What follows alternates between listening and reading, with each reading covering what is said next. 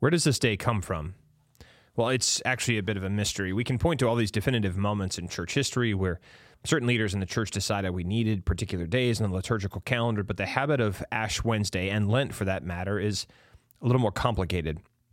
As best as we can tell, there was a 1 to 2 day fast leading up to Easter in the early church, this first couple hundred years. Fasting, of course, is about preparing one's body and focusing on the Lord.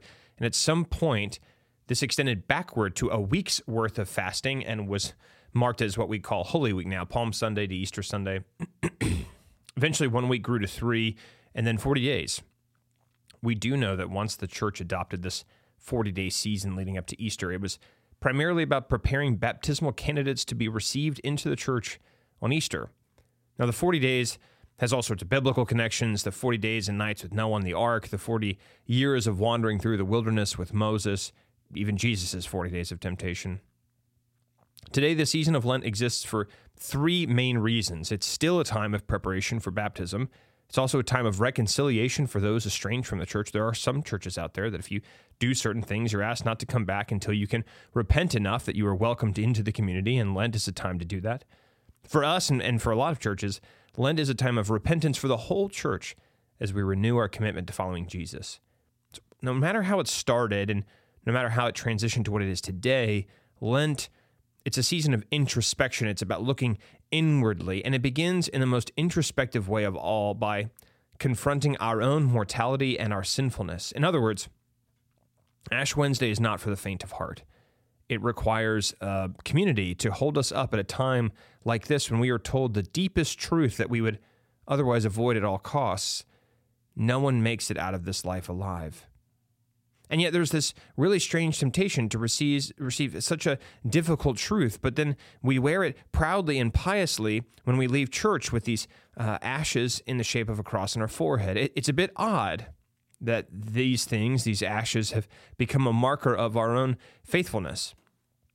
I remember a few years ago after presiding over an Ash Wednesday service, I got on my phone and I saw these people posting selfies with ashes smeared across their foreheads, only they didn't call them selfies, they called them #ashies. Nothing could be further from the text for today.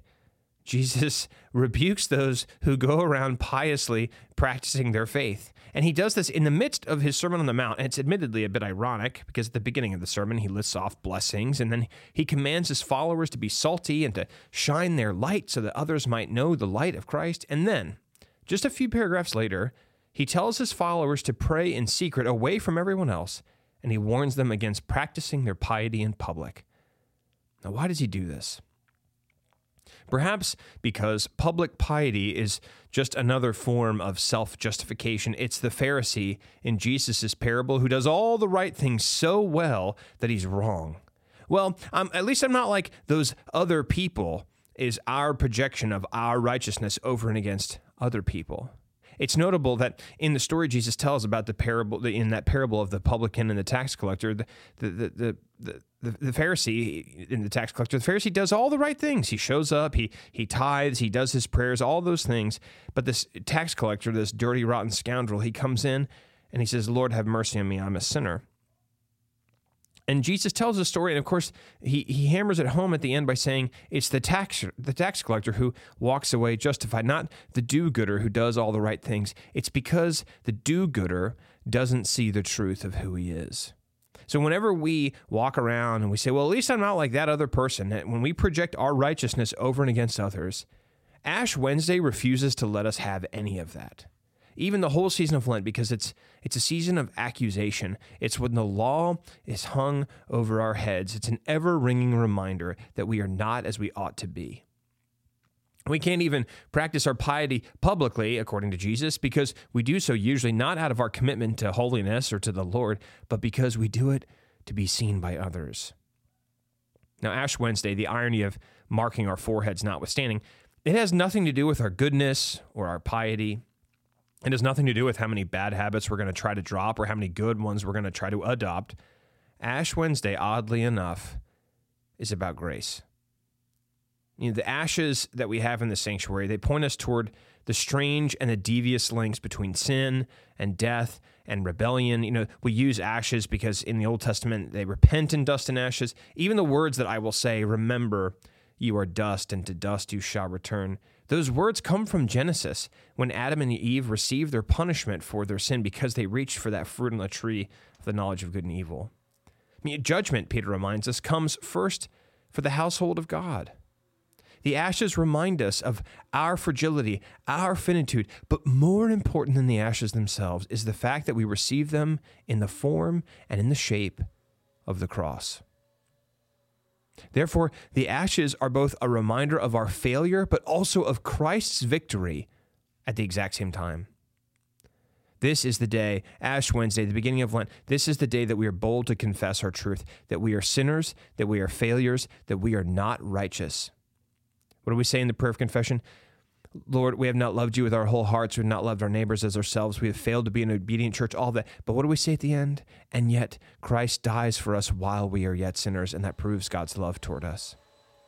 Which means, despite how hard the words are for me to say, or even for you to receive, the crosses on our foreheads are the great declaration of God that there is nothing we can do or leave undone that will ever separate us from God's love in Christ Jesus. Lent, contrary to how we often imagine it, is not about how angry God is with us for our sins, even though God has every right to be angry with us. Lent is actually about how God in Christ intervenes on our behalf to make a way where there is no way.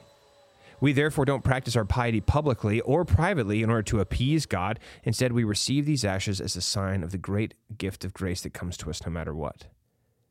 Jesus' words about our behavior, particularly as we enter the season of Lent, they cut straight to the heart. But sometimes that's exactly what we need.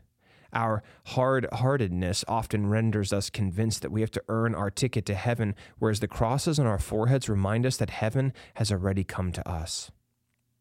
In the end, we're not called to be good or virtuous or even pious. We're called to be disciples.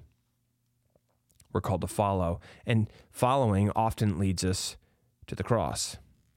The cross reminds us that we can't fix ourselves. In any other place, in any other institution, that is unmitigated bad news. But here in church, it's the gospel. It's good news because nobody, not the devil, not the world, not even ourselves, can ever take us away from the love that refuses to let us go. But I like the way Paul put it. I have been crucified with Christ. It is no longer I who live, but Christ who lives in me. And the life I now live in the flesh, I live by faith in the Son of God, who loved me and gave himself for me. We are ashes, we are dust, and to dust we shall return.